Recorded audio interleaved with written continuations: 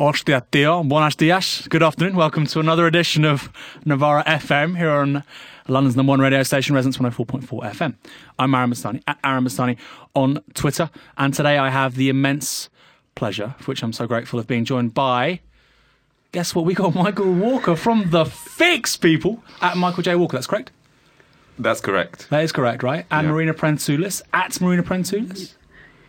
What's your Twitter handle, Marina? Prentoulis. It's just Prentoulis? Yes. Lucky you. Huh? Actually, mine's JS Walker. I couldn't get J Walker taken. Okay. Wait, do you know anybody else who's called Prentoulis? I don't. I sometimes apart from get my it. father, but he doesn't. Let's talk about Spain. I think about Dave Prentice, but not Prentoulis. Maybe, yeah, that's kind of like a Hellenification of the General Secretary of Unison. Notwithstanding that, welcome to the both of you. Buenos dias. I have better accent. Buenos dias. Well, we'll see. We're actually, look, I'll get to this in a second. We're going to be covering the Spanish elections, of which today's show is also going to discuss. Michael's going to be over there. I'm going to be over there. A few of the Navarra team's going to be going over there. A trailer is coming up very shortly, actually, where people get to hear my outstanding Castilian accent. Okay, so today what we're doing, we're discussing forthcoming elections in Spain, the rise of Podemos, and the prospects, if any, for a new government of the left with a fundamentally anti-austerity politics. So, those elections will be held on Sunday, the 26th of June. As I've already stated, Navarra Media will be out there. Michael will be making a longer documentary, I think, about the rise of Podemos, right? Yep, and the tensions there within. Yeah, and I'll be doing sort of like news videos. The dream here is kind of Mason in Greece in June last year. He goes, I'll be here till the very end. So I'll be doing sort of, I think, daily videos, maybe twice daily videos, depending obviously on what happens. The big story, obviously, we're told, and I think it's broadly accurate, is that we're looking at the continued rise of Podemos, a party which to a significant extent emerged out of the 15M, the 15M movement of 2011, and which has come to represent, in many ways, the new politics of both Europe and North America. On today's show, we'll be looking at Podemos and the possibility of them forming a government, if not this time around, then in the foreseeable future. In addition to that, we'll be talking about the continued PASOKification of Spain's historic party of social democracy, the PSOE, and why Spain, unlike England, France, Greece, and even Germany, isn't seeing the emergence of a populist movement of the far right, despite huge demographic changes since 1990 and a recession just as hard and traumatic as anything seen elsewhere in the Eurozone. So, question numero uno. Got people who are really going to be subjected to my John Cleese Spanish. What is the most likely outcome next Sunday? Michael, let's start with you. The most likely outcome, very unclear. Podemos look like they'll come second, or Unidos Podemos, which is Podemos plus Izquierda Unida, the United Left. I'm showing off my Spanish accent as well there, Aaron. But last time the election was basically a stalemate. So the Partido Popular Party, which is the centre-right, and Citizens, which is the new right-wing party, their seats combined didn't make a majority. PSOE, the Socialist Party, and Podemos, their seats combined didn't make a majority. It looks like a similar thing could happen this time around. The difference now being that the Spanish population won't accept another stalemate. We can't really have a third election. Why wasn't there a grand coalition between the PSOE and the PP? So the PP is effectively the equivalent of the Tories, and the PSOE is the Labour Party. Do you want to respond to that, Marina? Why wasn't there a coalition between these two big parties? It's your second bit that you mentioned that I think PSOE knows very well that if they're going to make a grand coalition with PP, that will be their death. And I don't think Sanchez is that stupid. So this is why I don't think still that there will be this possibility of PP and PSOE coming together, because it is as if you're committing suicide if you are PSOE. No, I mean, I agree with that. Well, that's why it didn't happen last time. I think there wasn't... Redoing the elections was always a possibility, so PSOE were not going to sacrifice their role as the left party of Spain by allying with the PP. This time, that could happen, I think, because all the parties are having to prove how committed they are to forming a government. Everyone's pissed off that we're having to have elections again. They don't want them in 6 months' time. I think this time round, PSOE could justify it. And that the two outcomes really in this election are either you have Podemos are going to come second, which is what they always wanted. The PP will come first, and PSOE have to make a decision. Do we support Podemos in a government, which many of the barons within PSOE are vitriolically opposed to, or do they form what do you call it? National unity government with the PP. Which, I mean, they're between a rock and a hard place, basically. Speaking of PASOKification, right? So some listeners were going, what the hell are you talking about? Other listeners were going, please stop saying PASOKification every show for the last 3 years. No, go on saying it, because I cannot even pronounce it. I practiced it yesterday. Okay. PASOKification. It's even there in Spanish. There's like some Spanish journals and stuff now go, PASOKificación. Very good. And, Wow. tío. So, yes, this is precisely... So we say PASOKification. What is that, PASOKification? Centre-left Greek party of historic Greek social democracy. Broadly had a similar trajectory, I guess, to PSOE, right? Because we think of the high point of European social democracy in Britain and in France and in Scandinavian countries as immediately following the Second World War. But actually, because of the experience of fascism in countries like Greece and Spain, that was more so the case in the early 80s, right? So what happened with PASOK is they were a bit like New Labour, emptied out. They entered into a coalition government, right, Marina? Yeah. They entered into a coalition government and they started going down, down, down. But I have a problem with this word that I cannot even pronounce, PASOKification. How would you say in Greek? I cannot even pronounce it in Greek, actually. Okay. But the party is PASOK, yeah? But the problem with that is, for me, that it's trying to put all these different parties in the same place, and it isn't the same. And I'll tell you why I'm saying that. Because they asked me at some point when we were discussing Syriza in Greece and what is happening with PASOK, they asked me, do you think the Labour Party is going the same direction? And back then I had said, no, I don't think it's the same, because there is a very different historical context. The Labour Party is not the same. It's not organized in the same way. It doesn't have the same conditions. And look, a few months after that, again, a hope for the left comes from a Labour Party because something changed, and we have Corbyn and so on. So I think we have to be careful with terms like this difficult one and take in account the context of these parties. Absolutely. I just want to quickly add, I mean, the big one for me is electoral systems, right? If you're talking about context. So clearly in systems where you have proportional representation, there are new parties of the left, and in some instances, like with what we're seeing in Spain and in Greece, they take up the what you call the historic bloc of social democracy parties, right? So in Greece, Syriza takes a lot of PASOK vote, and in Spain, what's happening at the moment seems to be Podemos taking lots of the PSOE's vote. In Britain, however, you've got an electoral system with very high costs of entry for new parties. Same in the United States. So what we see instead is what you could almost term third-party candidates, Bernie Sanders in the United States, Jeremy Corbyn over here, and they almost parasitise what seemed to be, to all intents and purposes, dead third-way, centre-left parties. Michael, you want to respond to that? Yeah, I mean, I think that's true in terms of the barriers to entry into the electoral system. I think at the same time, though, the extremity of Greece, why PASOKification you see that it is a difficult word. I told you so. You have to work for 2 series before you can ask that word. Was so extreme was because PASOK were having to do the work of the Troika, right? So, in a sense, in America, they've got Bernie Sanders, but he didn't win. He's a threat to Hillary Clinton, but we still have Hillary Clinton because there is room for manoeuvre for Hillary Clinton to be slightly different to Republicans. Whereas in Greece, the room for manoeuvre between different parties, because everything was determined by an outside force, the ECB, meant that process of PASOKification was extreme, And I think Spain's somewhere in between Britain and Greece. It was also other things terms. in Greece. For example, that we would be subjected to the lending mechanisms. It happened in 2010, and the person who announced it was the president of PASOK, which was George Papandreou, a person that it wasn't very liked by a big majority of the people. Not disliked, but seen a little bit as naive and stupid, and he didn't know what he was doing. Son of a former prime minister himself, right? Yes. So he didn't look competent enough, and then it has to do also with a lot of fights that they were happening within PASOK, and who was challenging the leadership of George Papandreou, who was another person.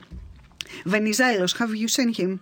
Yeah. And this is a hateful figure and a person that it would do anything to stay and grab on power. Kind of like Peter Mandelson in this country, right? Yeah. So you have to take this in account as well, what is happening internally in the parties, I think, as well. And give some credit to the radical left, where it's due. I mean, one of the reasons PASOK crumbled so dramatically was because you had Syriza there as an alternative. Yeah. The same way PSOE wouldn't be under threat of collapse if Podemos hadn't been quite so well organised and quite so able to take advantage of that moment. Can I ask you something, both of you? Let's switch roles. Do you mind? Go on. I believe, first of all, two things. One is that Podemos, they have already won, because one of the things they managed to do is redefine the Spanish political space and pull PSOE towards center, maybe not as left as we would like, but pull them towards the center left. And I think this already is a big victory that we don't recognize, and we have to recognize that, because it's not only about elections. If you manage to redefine a political space, you are already there. You are already leading. The other thing is that I think that Sanchez is not stupid. And he knows where he is, and he's very aware what happened with countries like Greece. And he did some very good things in PSOE, like throwing people out that they were related to cases of corruption and so on. So it has to do with how he handled the whole situation as well. Also, I wouldn't say it's just influencing the PSOE. I mean, even the PP, right? A couple of months ago, they said, we are going to offer now a decisive break with austerity, the Partido Popular. And so because of the emergence of Podemos and the historical experience of what happened to the centre-right in Greece, the Partido Popular are going, well, obviously, we don't want to do the exact... Just like the PSOE don't want to follow that centre trajectory, nor do the PP. And so you've got the prospect of the PP also tacking slightly left, or at least the centre, which does mean, right, that if we get a PSOE PP possibility as a coalition this time around, it could work, and it may even be a bit more sustainable, because the policies may be a bit different, or at least they'd want it to be. The big problem is, of course, the ECB, Germany, and basically the European institutions will not let up on austerity, especially for Southern Europe. This has been tried. I mean, I mentioned this in a piece I wrote a couple of weeks ago. This is, one of my big arguments for Brexit, which I've changed my mind on, of course. Thank you for that, Aaron. One of my big, it's just it's totally untenable now, obviously.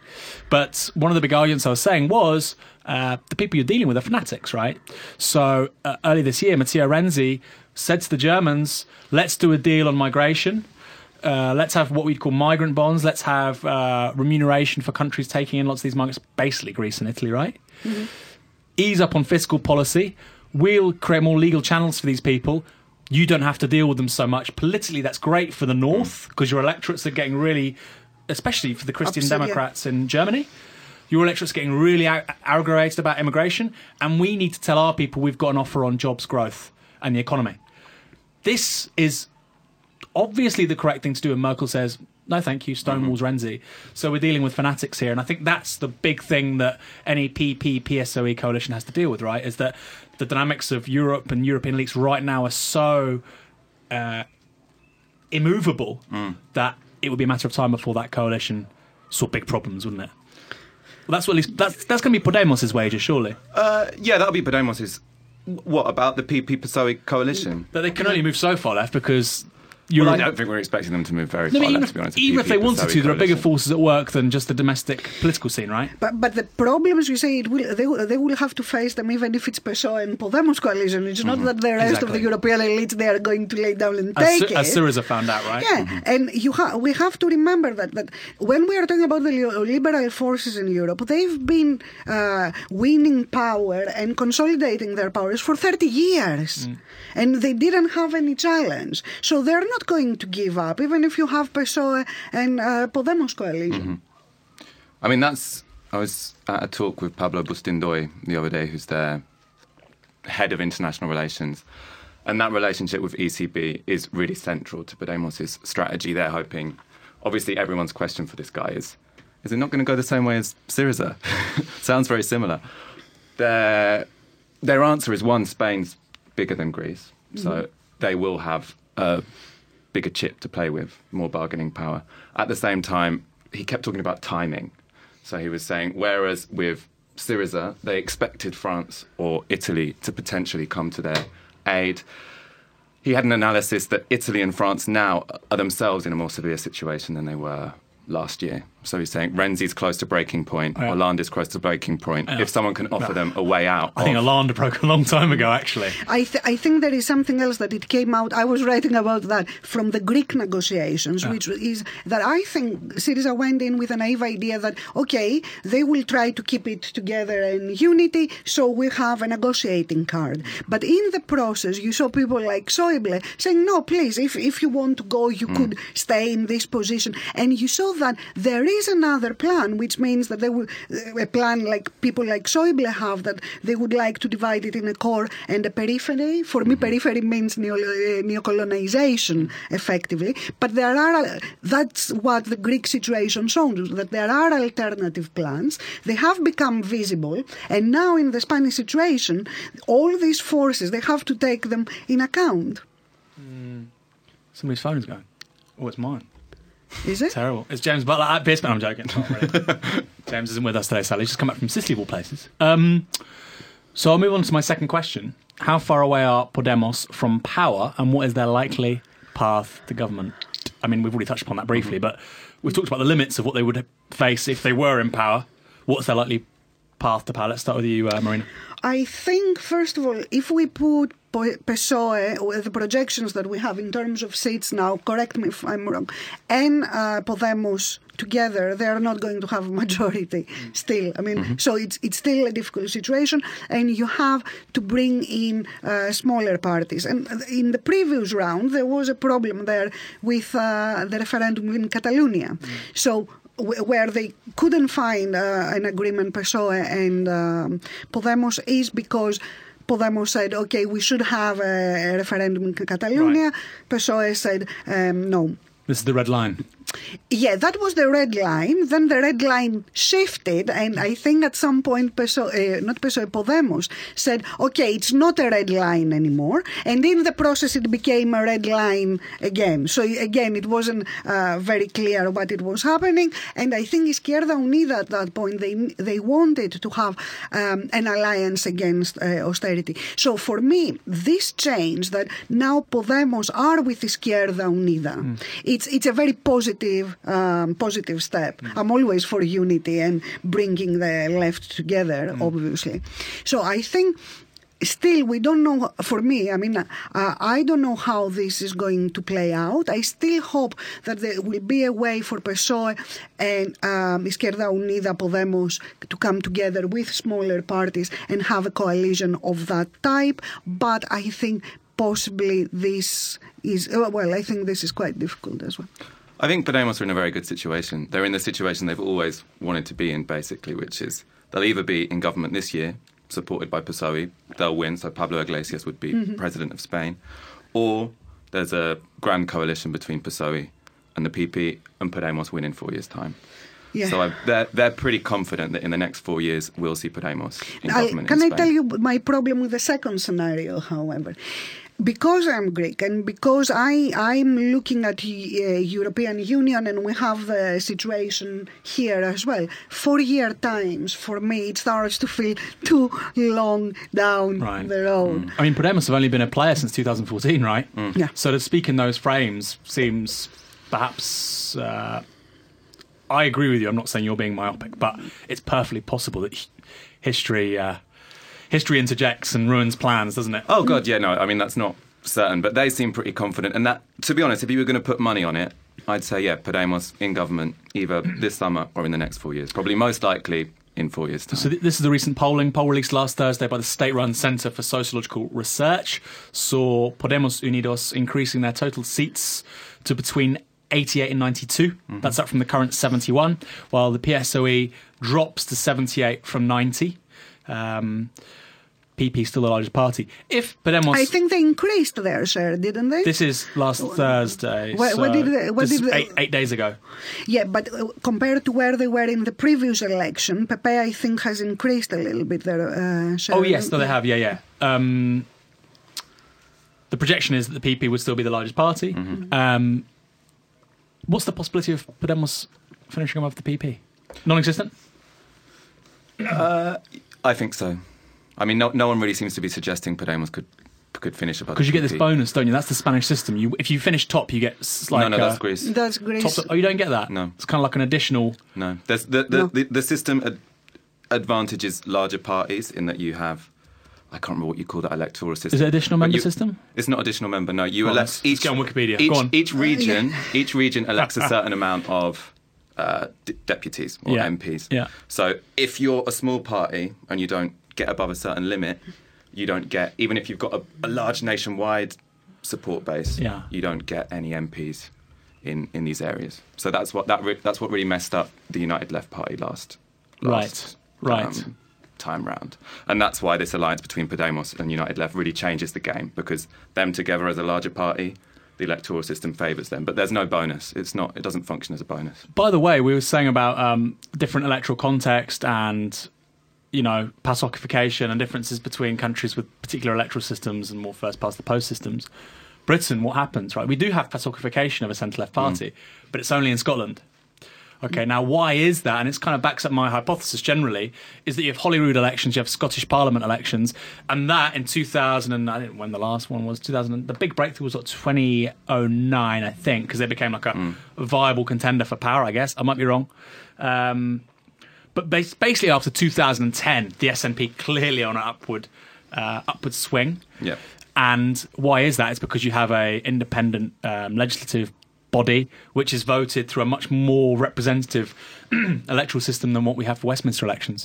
And that was what offered them a springboard then for first the independence referendum and then, of course, last May's general election. So I think the PASOKification sort of hypothesis is a good one. Why hasn't that happened in Catalonia? So it seems like the Catalan debate is, if anything, empowering the rise of Podemos. Is it? Why isn't it switched off from this whole? Because basically, Labour is saying under Corbyn, why can't we win back Spain? Scotland. Imagine Spain, Gibraltar. Why can't we win back Scotland? Right, and it's pretty obvious that they're not going to be able to do that. And yet, Podemos seem to be, and Catalans want secession more than ever before. And Podemos are. I know they're not winning it. It's different parties, but there's effectively a natural coalition between them, which is of a very different genre to anything we could ever plausibly imagine between the SNP and Labour. It is an uncomfortable coalition, I think, as well, because I think deep down somewhere Podemos are for unity, but they will need to be in good terms with Catalonia. And the argument in Catalonia, it's not always the most progressive one. So there is a big, well, not everybody, I mean, there is a part there which is arguing that why should we pay for all this poor Spanish South as well. So I think it's a very difficult situation there and not a very comfortable one. I think Podemos have done very well at sort of uniting forces. It's not just Catalonia, there's also Galicia, País Vasco, Basque Country. But I mean, Catalonia's the big one, right? Catalonia's the big one. Third of the economy or something. Yeah. And they really want a referendum. Yeah. But in the regional elections, actually, Podemos got squeezed. They didn't do that well because they got squeezed by the independentist parties on the left and the independentist parties on the right. But it's in these national elections where it looks like they can do quite well because they really are the only route to a referendum on Catalonian independence, and everyone knows that. They were also helped massively by Ada Colau in Catalonia specifically. So she started La Paz, which was the brilliant anti-eviction movement, and she's now mayor of Barcelona. And she's constantly on tour with Pablo Iglesias doing the whole election campaign.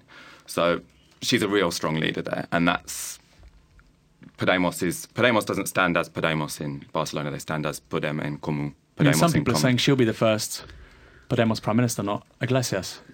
Some people are saying, and not this time round, obviously. But I don't think Podemos are going to be in any rush to get rid of Pablo Iglesias because he is an incredibly competent politician. I don't think it can really be overstated the extent to which the success of Podemos has been down to the competence, the sort of the skills, the capacity. If you see him on TV, it is like.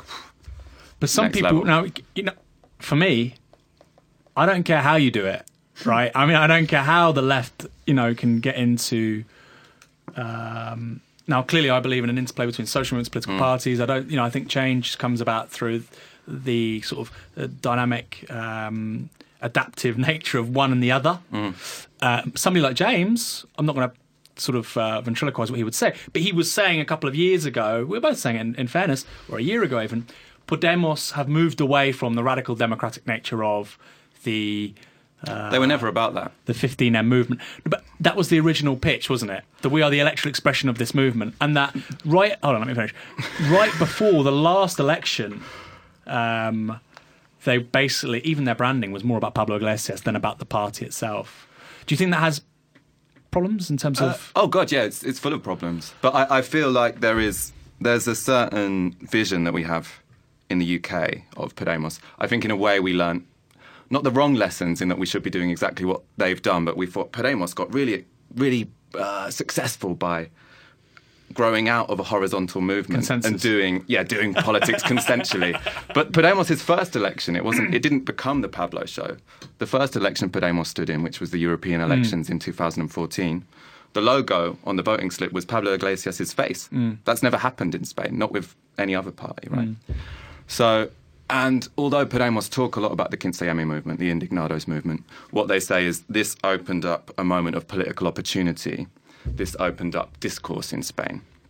So, in a book that Carlos del Clos wrote, he says quite a nice thing about it, which was that these horizontalist movements weren't seen as the beginning of a party that could take power or the beginning of a movement that could take power, but they were sort of an experimental hotbed for discourse. So you see what's being said in the squares, how are people talking to each other, what are the desires that people have for change. And then you instrumentalise those discourses in a Leninist party. Essentially. Right. It is not exactly like that, and there is a difference also how this happened between Podemos and Syriza, of course. And I think Podemos still have quite a strong base, which maybe, well, I compare it with the Greek case that this is not necessarily the case. But I think this move from movements, from horizontality and what was happening there to parties, is not a straightforward one. I mean, people sometimes assume that you go from one to the other, but in the process, all sorts of changes happen. And I think for me, after the experience of Greece, the bet is if you can go back as a party in power or close to power and reinforce these movements. In the case of Syriza, that wasn't the case. The party wasn't, and it doesn't have to do with being in Europe or not, or Brexit and things like that, but it also has to do with how the party was organized and not allowing diverse opinions coexisting in there. Hence this break by the left after the capitulation, effectively, on the third bailout deal last summer. But I tell you what, I don't worry so much about the left that went and formed another party, because the differences there were big. And these were not the people that I'm talking about. I'm talking about the people in more center and more people who had to do with movements that also they left, and they didn't join any other party. They went back to their sofas because they don't feel that there is space to engage again. So I think it is very important to emphasize in parties that they go for power like Podemos and Syriza and populist. I would call them populist left. I don't know if you agree with the term. They'd call themselves populist left. Or Podemos would. The left, I don't know. It may have come in the brand now with Izquierda Unida, but they were trying to bypass it. They're happy to call themselves left populist because it distinguishes them from right populists. Yeah, although I think that when you say, because you were reading this book, weren't you? This book with Chantal Mouffe and Erejón. 2 chapters I read. There is Just do a book review for a while. Yeah. Marina's read the whole thing. She should do it.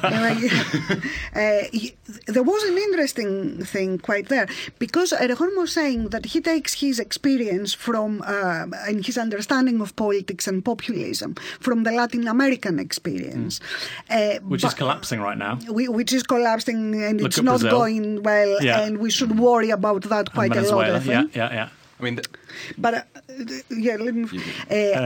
But what he was, I think, what he couldn't say is that in Europe we have to fight the equivalent right-wing populism, which it may not have been the case as populism in Latin America, and this is a big difference. Why I don't think the Latin American experience can be I want to add to that. Absolutely. I mean, this is the thing that I think a lot of the horizontal left in the UK forgets is that working class conservatism in Britain, I think I said this 2 shows ago actually with Jeremy Gilbert, working class conservatism goes back a long time, goes back to the 1860s, Second Reform Act, I believe, 1867, I may be wrong.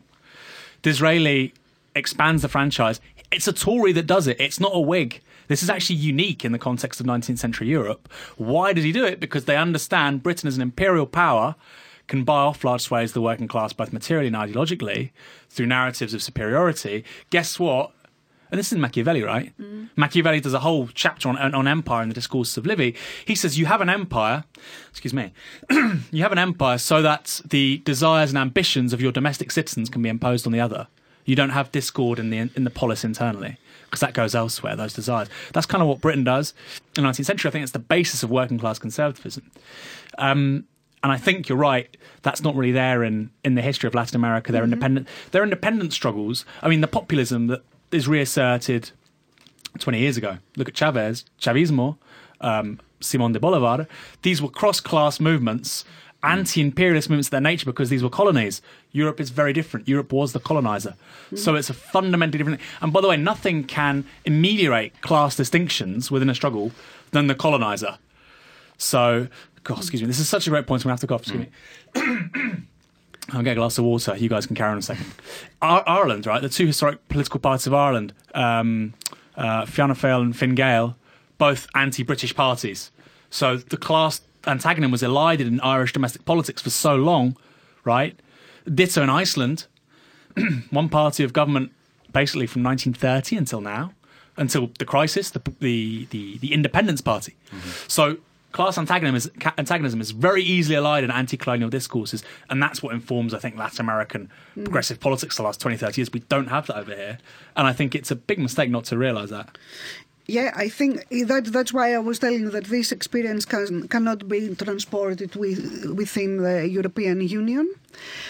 But also, the difficulties that we have, and for me this is where we should be working towards uniting these left populist parties and forces within the European Union. And there is a big difficulty there if you think that the enemy, what we are fighting against, neoliberalism, austerity, is an internal enemy. And within the EU, the different lines that you have, the different frontiers that they are creating are shifting. So in the Greek case, for example, with the negotiations, the enemy, let's say, you could say, okay, it is neoliberalism, but it needed a face. And Merkel's face and Schäuble's face was a very good face. And then it shifts with the refugee crisis. And then Germany is the one which says, okay, let's open and take some refugees. And then you have another grouping, Austria and others, blocking and creating fences and blocking the Balkan route. So we have different situations and context, and I agree totally with you, Aaron. And also we have different difficulties if we want to do progressive politics within the European Union, which I'm favoring, let's go, let's do it, but there are difficulties as well. Yeah, I think the situation in Spain is different to the situation in the UK as well. I mean, so their progressive patriotism, as they like to call it, or what they always talk about is a national popular movement. That's what they learned from Latin America. They went to Latin America, they saw there's this national popular movement which brings together indigenous people, which brings together the working class, against corrupt elites who are in cahoots with America. So, and Spain are going for a similar thing, which is unite the social majority, which is what they always say as well. We're for the social majority, against corrupt Spanish elites in cahoots with the ECB and elites in the European Union and international finance more generally. And I think also there's a certain coherence to that as well in terms of a national popular movement, which is to assert the democratic control over the economy vis-a-vis and taking back that control from international finance.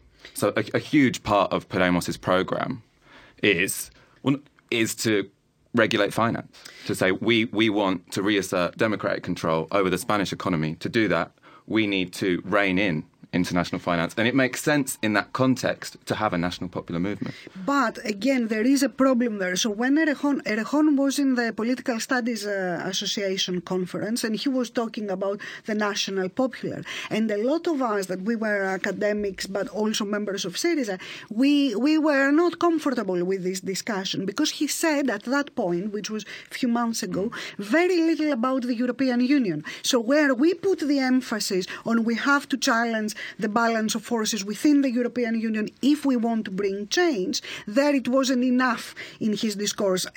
Well, I'm sure they are in favor of the same process. It was a matter, I think, of where the emphasis is. But for us, the emphasis is you have to challenge the balance of forces within the European Union and change that.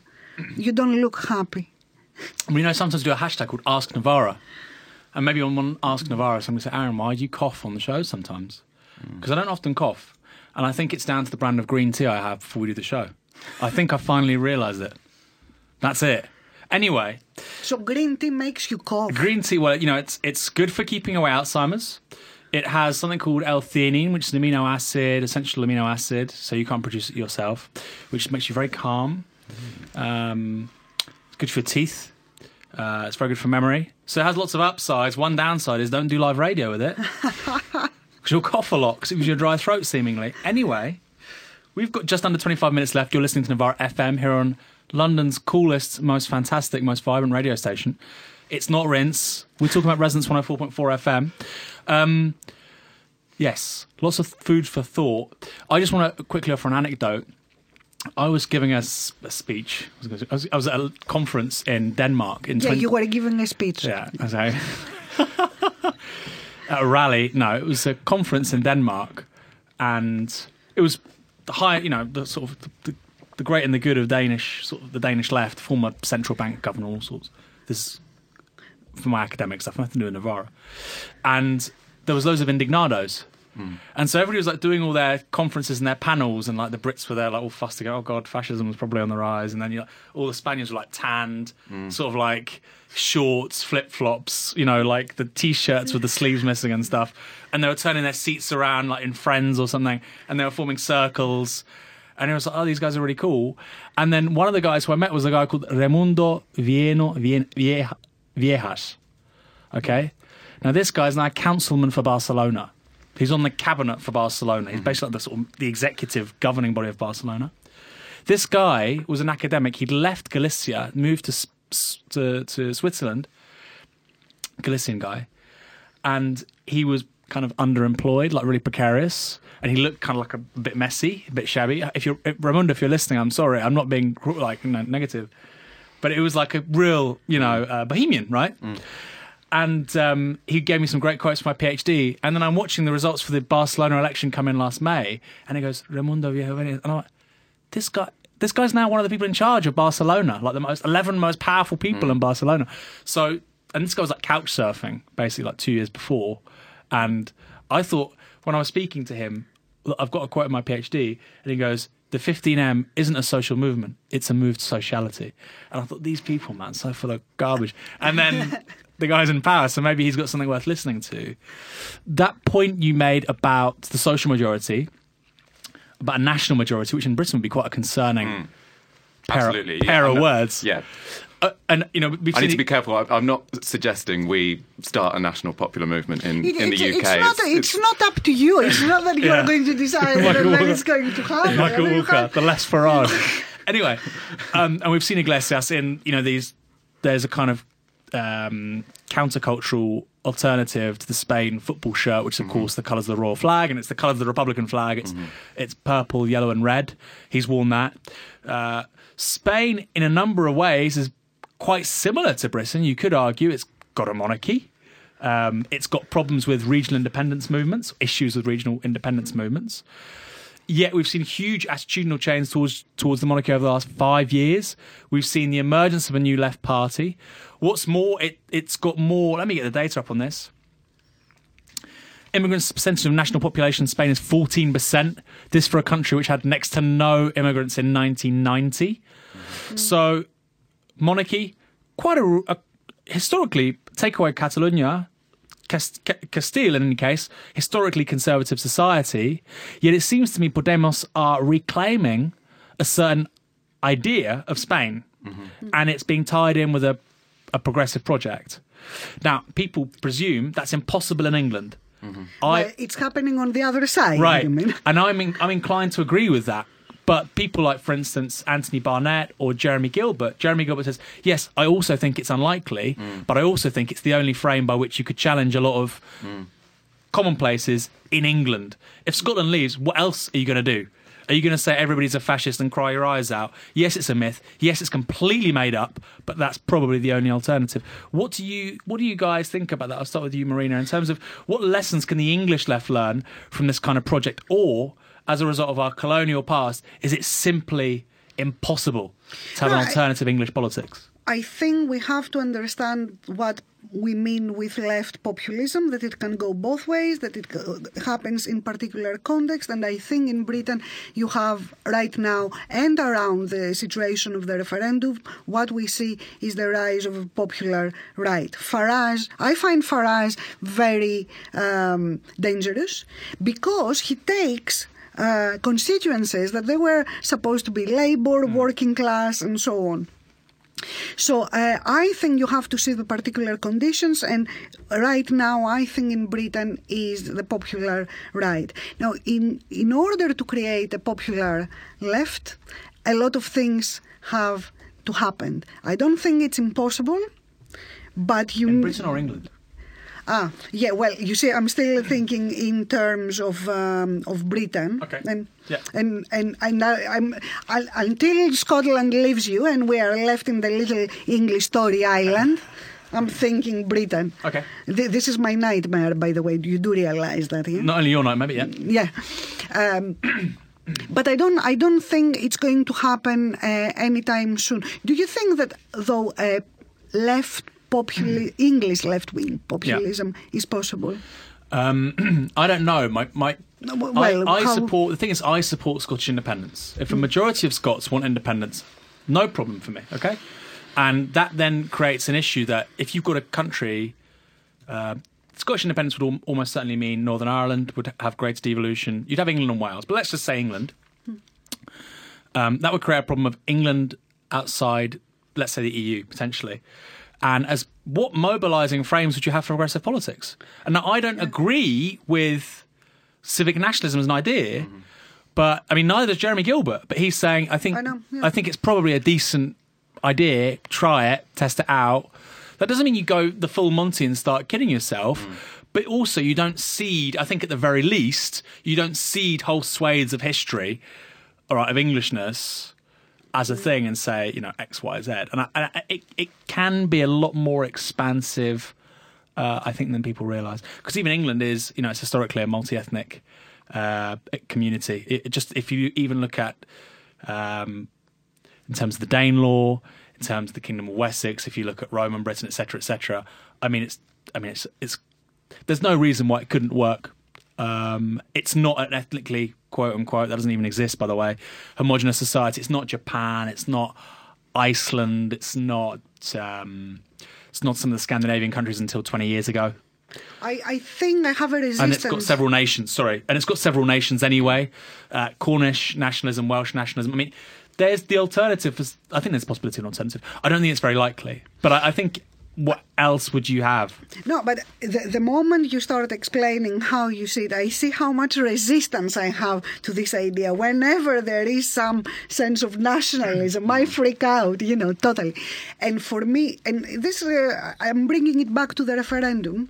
It has to do with why always when I'm thinking of that, I'm thinking transnationally, what potentials there are for cooperation and stuff like that. I have an inherent resistance to the idea. No, I totally agree. I mean, if I was to ever back a project like that, you wouldn't even need to say English nationalism. It's a political project which does not cede the community of the nation, not the nation state, to the right. It doesn't just let go of it. How would you do that? you would say, look, this country's done some incredible things historically. The people, you wouldn't say the English, said the people of this island have done some incredible things, which, lots of people would agree with, right? Industrial revolution, amazing cultural history, yada, yada. You have to reclaim that. It's the only country I know that the radical history that it had, it has been the last, I don't know how many, totally wiped out. So you do all that, but I think attendant with that, you also have to say, you'd have to do almost like a German process post-45, right? You would have to, and this is the problem. Lots of people would buy into that. Problem is you also have to address the issue of empire, I think, massively. And you have to, the break with Britain would come by saying, Britain's over, Britain's dead, you'd have a federalised England, and you know what, its politics cannot be more different, and we're going to deal with the legacy of colonialism in a very material way. Not just apologise, you'd probably have to give remittances, scholarships, some kind of economic measures to sort of deal with those historic injustices. I mean, if you look at... I'm not advancing this argument, by the way, and I probably wouldn't be anyway for a couple of years, because but that's the argument they would say. If you look at Peasants' Revolt, 1381, these people, these radicals, were coming from Essex and Kent. Now, these are the most reactionary places in the country now. I told you I went to Barking. Was it Barking? No. Epping. That's nearly... Is it in Kent, Epping? I think it's still in London, though, isn't it? Technically. They told me that it's Essex. Well, I thought it's in London because it's the end of the Central Line. Yeah. But it's Essex, and I freaked out totally. Man, very conservative. Very, very, very. Oh, yeah. I mean, this is the problem I think Labour make when they talk about England. They think that the home counties are England. So they go to Essex and Kent, and they think, oh, yeah, there's St George's crosses everywhere. But it's not like that, at least not to the same extent, in Yorkshire, in Dorset, in, Herefordshire or something. It just isn't, right? There's a real critical mass of that stuff and those ideas in the south east, like there really doesn't exist in the rest of the country. Anyway, we've got just under 15 minutes left. Your thoughts, why did the far right not emerge in Spain like it has over here, despite all these variables, Michael?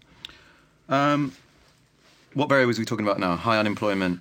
25. I mean, you've got 45% youth unemployment. High levels of immigration. 45% youth unemployment in Spain. I think something like 20% unemployment now. Still, huge demographic change in the country. A lot more migrants, brown and black people than there were 20, 30 years ago. Yet, unlike all these other countries, no far right. What explains that? Well, again, we could give some credit to the radical left. I mean, Podemos, or Inigo Errejón for sure, Chantal Mouffe argues the same thing, which is that the only thing which can defeat right-wing populism, or not necessarily defeat, but prevent right-wing populism, is a left-wing populism. So you're in this moment, and it seems reasonable if you look across Europe, we're in this moment of where the centre is crumbling and popular movements are going to arise. There's a gap. There's a gap for an anti-establishment party. And to some extent, I mean, it's obviously not totally this, to some extent it's who best fills that gap. And that's partly to do with the structural conditions of that country. Is there a tendency towards right-wing politics or a tendency towards left-wing politics? But it's partly going to be about how well each movement can capture that moment. Is it a right-wing movement that captures that moment, or a left-wing movement that captures that moment? At the same time, I was looking at some of the structural reasons yesterday for why Spain hasn't lurched towards anti-migrant politics. So some of the things that came up were a history of emigration. So since the 50s and 60s, Spanish people have emigrated a lot to the rest of Europe. Spain was relatively poor under Franco compared to the rest of Europe, so emigration was common. It's still very common now. Many young people our age, are sort of expected to go abroad and find work at some point in their life. So there's potentially less of an extent to which the migrant is seen as the other. People can see migration as something that happens to themselves, not just other people, which I think is more the case in Britain. I mean, we don't even call people migrants when they're British. We call them expats, whereas in Spanish... Which is ridiculous, I have to say. Obviously, it's ridiculous, but in Spain, in Podemos's... what's it called? Manifesto, which I was looking at yesterday. They had a proposal which was to attract Spanish emigrants back to Spain. Not with a weird advertising program, as in sort of like we'll make Spain a place that people actually want to live, because they always talk about... Make Spain great again. Not make Spain great again, but they talk about what they're trying to mobilise, I think, is the extent to which the current government have failed Spain's young people by 50% unemployment. We could do something similar, right? If we were to get all these people back off the Costa del Sol, we'd be like, look, we're going to create dozens of Eden projects, and it's going to be like 40 degrees C, and we'll have all these golf courses. You can come back, and anyway, I'm joking. We don't want them back, really. But in the manifesto, we wouldn't call them migrants. We'd call them expats. So there's that difference. Michael, did you look at the manifesto, which is like the IKEA catalogue? I think it's a fantastic idea. Did you see that? Yeah. This is the one, right? The one you're referring to. Well, it's in that manifesto. I mean, they've written the manifesto in many forms. I was on the website. All right. But I really like this idea that it is so accessible, and it's like, What are your thoughts about, because we've even seen Golden Dawn, third largest party in Greek politics right now. So what are the differences between Spain and Greece? They've both had fascist dictatorships until very recently, right?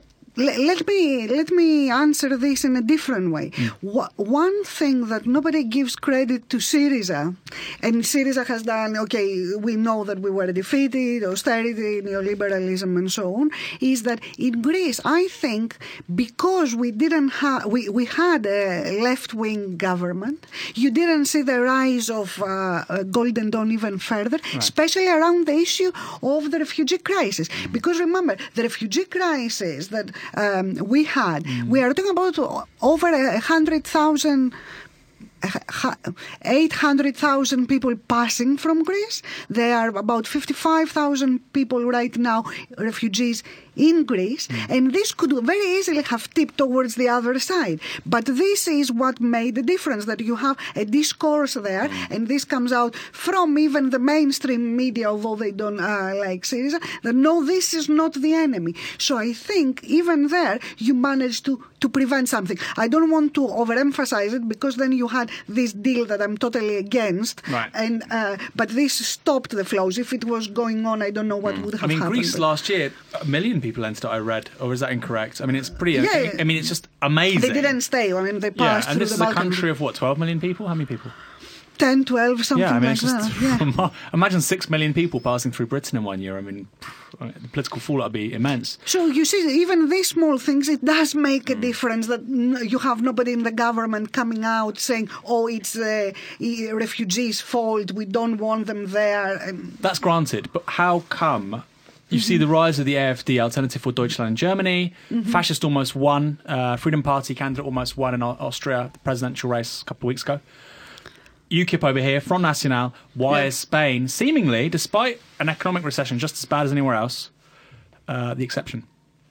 Yeah, I'm not sure about that. I mean, I will agree with what Michael said, but I wouldn't be able to give a definite answer. I mean, it's almost a miracle, right? You don't get 45% youth unemployment without the emergence of the far right. That's not how things work. They have some, but there's been literally zero growth. If anything, negative, like they've gone down, right? Yeah, I mean, but you have the streets. The streets, as you said, they were occupied by people of the movements, and I think this stops that. Yeah, I mean, I did a bit of research on this yesterday and asked Facebook. Tell us. Facebook told me the PP is quite capable of absorbing some of the far right. Although, I mean, so are most. All centre-right parties. All centre-right parties are, so I didn't find that satisfying. Something about the social movements that erupted, La PA, again, the anti-evictions movement,